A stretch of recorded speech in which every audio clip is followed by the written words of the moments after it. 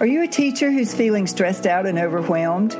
Do you worry that you're feeling symptoms of burnout? Or are you sure you've already gotten there?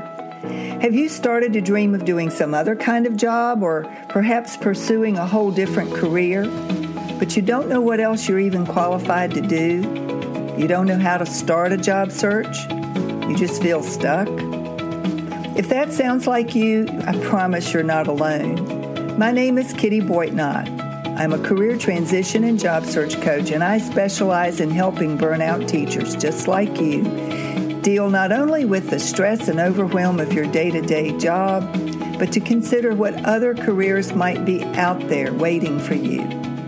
Join me for Teachers in Transition. In some episodes, I'll be speaking to stress management techniques and how you can manage your stress on a day-to-day basis. In other episodes, I'll be talking about career transition. What tools do you need to be successful in a job search when you're moving from one career into a totally different track? These are questions that you need answers to, and I can help you find those answers. My name is Kitty Boitnott. Welcome to Teachers in Transition. Welcome to episode 107 of Teachers in Transition, the podcast and the YouTube channel. My name is Kitty Boitnott. I am the owner of Boitnott Coaching and the founder of Teachers in Transition. If you have listened to this podcast or watched my YouTube channel in the past, you will already know that I alternate topics each week. One week I talk about stress management strategies because I'm a certified stress management coach. And on alternating weeks, I talk about career transition strategies because I am an experienced and trained career transition and job search coach, specializing in working with teachers who are burnt out and ready to leave the classroom for another kind of endeavor, professional endeavor. This week, the topic is career transition, and I want to talk a little bit about how to best go about setting up a job, informational interview. I'll get it out in a second. Informational interview.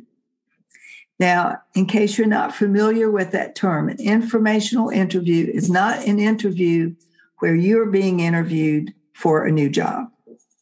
That's not what an informational interview is. And I almost wish there was a different term for it because it's misleading a little bit. But an informational interview is where you ask someone who is working in the industry that you're interested in or has the job that you're interested in learning more about and thinking that you might want to transition to. And you don't know enough about the job or the industry or the company to have a good notion of whether it really is something you want to pursue or not. So the informational interview is something you set up with someone who's already doing that job, already working in that industry, already working for the company or organization that you're interested in pursuing. And you want to interview them to learn from them, how did they get started? What kind of training did they need? Do they really like the work or is it a total bore? What is it like to work for that company? What is the culture? What are the people like? What are the expectations? What do they see as the trend for the future in that industry? That's what an informational interview is. You're interviewing someone who's already in the position or working for the company that you're interested in. And the purpose of the informational interview is to give you more information about whether or not it is the kind of job that you would truly be interested in pursuing, or the company is the kind of company you would truly be interested in working for, or whether the industry has a projection that makes it make sense for you to go into that particular line of work. An informational interview can be extremely helpful, and it informs your decision-making process as you weigh the pros and cons of a particular kind of job or a particular company or industry. So that's what an informational interview is. Now, how do you set them up and who do you set them up with? In general, you're going to be setting them up with people you don't know. I mean, you might have an opportunity if you have a friend or a family member who works for a company that you're interested in another field, a particular kind of job. You could ask them for an introduction. That's one way to do it. So take advantage of your own network for sure, so that you are using the resources that are available to you. But more than likely, most of your informational interviews are going to come through LinkedIn. And there's probably several steps you might need to take in order to get the informational interview set up. And one of those things that you need to do is to first just create a connection. And depending on how well you're connected on LinkedIn, some of these people may be second-tier connections, or they may be third-tier connections as opposed to first-tier. So first of all, you want to get them into your LinkedIn network. So whether they're second-tier or third-tier connections, you want to send them a customized message asking them to please become part of your LinkedIn network. Now, the customized message can be very simple, but it should be personalized. Hey, Sue, I see that you've been working for such and such a company as a fill in the blank of the kind of position that they are working in, that you're interested in. And then simply, I'd love to add you to my LinkedIn network. Sign it, send it to a bunch of people. You need to be building your LinkedIn network anyway if you're job hunting. So send those connection requests to as many people as you can, keeping in mind that you need to be strategic about it. Only invite the people that you know are working in the industry that you're interested in, or working for the company that you'd like to work for, or have the kind of job you think you would be interested in.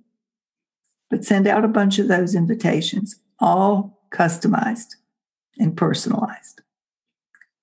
Don't be hurt if they don't all respond, because frankly, they may not all respond, and that's okay. What you want to do is collect the ones that do respond. The reason people don't respond are as many as, there are people. Some people don't check their LinkedIn profiles or their messages that often. And some people are leery of accepting invitations from people they don't know. Frankly, I've stopped connecting with people who are only business to business, B2B type connections. And I know that at the end of the day, they want to sell me something. So, I get messages from people who help coaches do any number of things. And I've just stopped connecting with them, because inevitably the next message I get is, hey, I've got a program I think you'd enjoy. Hey, look at this webinar. Hey, I want to sell you something. So I'm only accepting invitations from teachers who send me an invitation to connect on LinkedIn. And if you ask somebody who's been inundated with requests to connect, they may not accept your request. It's not personal, so don't take it personally.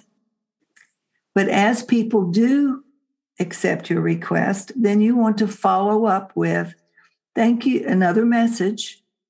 Thank you so much for connecting with me. I really look forward to creating a relationship here on LinkedIn.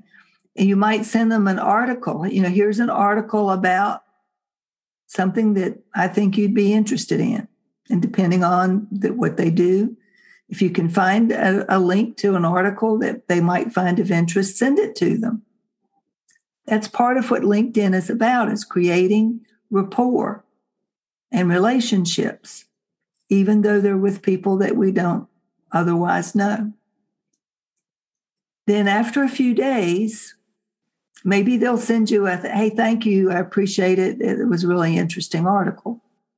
Or maybe they don't respond. But either way, you want to write them at some point, not immediately maybe, but after a week or so, and say, hey, Bob, hey, Sue, I'm really interested in how you got to do the work that you're currently doing. Would you be willing to give me 10 minutes of your time so that I could ask you some questions about how you got started in that line of work? Can't buy you a cup of coffee, but I'll send you a $10 Starbucks card. Now, you don't have to send them a $10 Starbucks card, but you do kind of want to make it worth their while. So that's not, or maybe a $5 Starbucks card. That would buy them a coffee. And normally, in normal times, when we could meet for coffee, that would be generally where an informational interview would take place. In this day and age, we can't meet for coffee as easily as we used to. So meeting virtually over Zoom is the best alternative. But I'd offer something as an incentive and explain why you want to talk to them and keep the time frame limited, 10 minutes, 15 minutes tops. Now, the thing about an informational interview is if you strike up a rapport and you really hit it off and they don't seem to be pressed for time, you may wind up going well beyond the 10 or 15 minutes, but don't ask them for more than 10 or 15 minutes. And if they tell you that they have a hard stop at the end of the 10 minutes, don't be upset about that. Be sure that you've gotten in as many of your questions as you can. So when you're interviewing these people, asking them about the kind of work they do or the company they work for or the industry that they are engaged in, you need to be prepared with a bunch of questions so that you're not wasting your time or their time. Sorry about the dog. So be prepared to ask them as many questions as you can get in 10 minutes. And if they, like I said, if they seem pressed for time, then you move on. Find some, you'll have someone else to interview.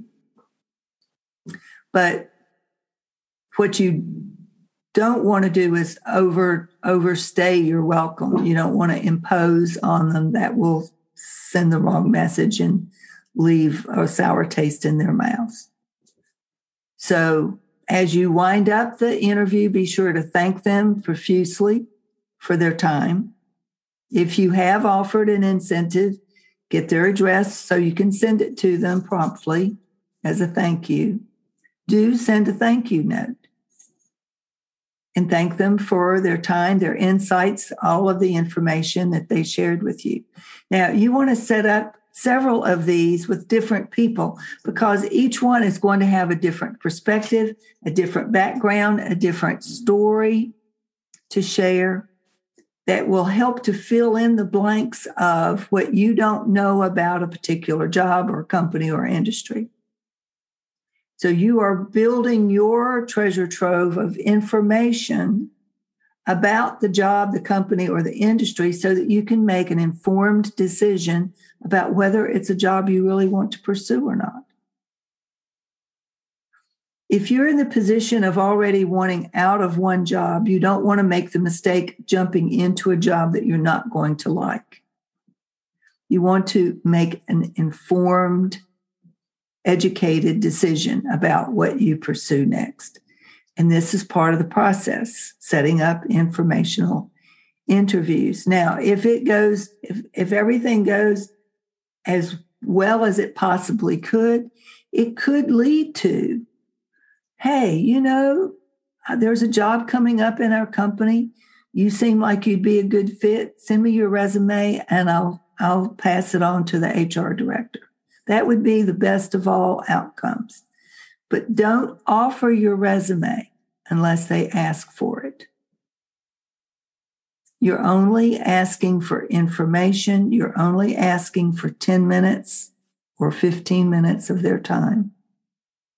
Don't presume anything, and certainly don't send them your resume. But if they ask for it, go for it. I had a client who recently had an informational interview with someone at the school that she was interested in working for as an administrative assistant. And she found out, sure enough, there was an opening and the individual offered to take her resume. So you never know how those conversations might go. But don't assume and don't presume. Just go with the flow and let it unfold naturally as you ask your questions. And make sure they're good questions. Don't waste anyone's time with frivolous questions that you can easily find online. You're looking to find out about them, their story. What did they need to do to get that job that they're in? What kind of training did they need? How did they get that particular job? What was the process that they used? So, informational interviews can be extremely useful as you transition from one job to another. Don't overlook the power that they may offer and the information that you may glean about the job or the company or the industry. So that as you're making your decision, you're making smart decisions and you have all the information you need at hand. So that's it for today. That's what I can say about informational interviews. If you have questions, email me at kittyboitnott@gmail.com. As always, please review this podcast or the YouTube channel so that other people can find it. And send me questions if you have topics that you'd like me to cover in the future. I'd be happy to hear from you. This is Kitty Boitnott of Teachers in Transition. Have a wonderful week. Stay safe and be well. So there you have it, an episode of Teachers in Transition. I hope you enjoyed the information and I hope you'll plan to come back. Please subscribe to Teachers in Transition so that you can be alerted of future episodes. And let me know if you have any questions or topics that you would like me to specifically cover in a future episode. I'm more than happy to help with individual questions as well, so email me at kittyboitnott@boitnottcoaching.com. If you are interested in finding a new career or just enjoying your life more, this is the place to start. I'm Kitty Boitnott, and this is Teachers in Transition.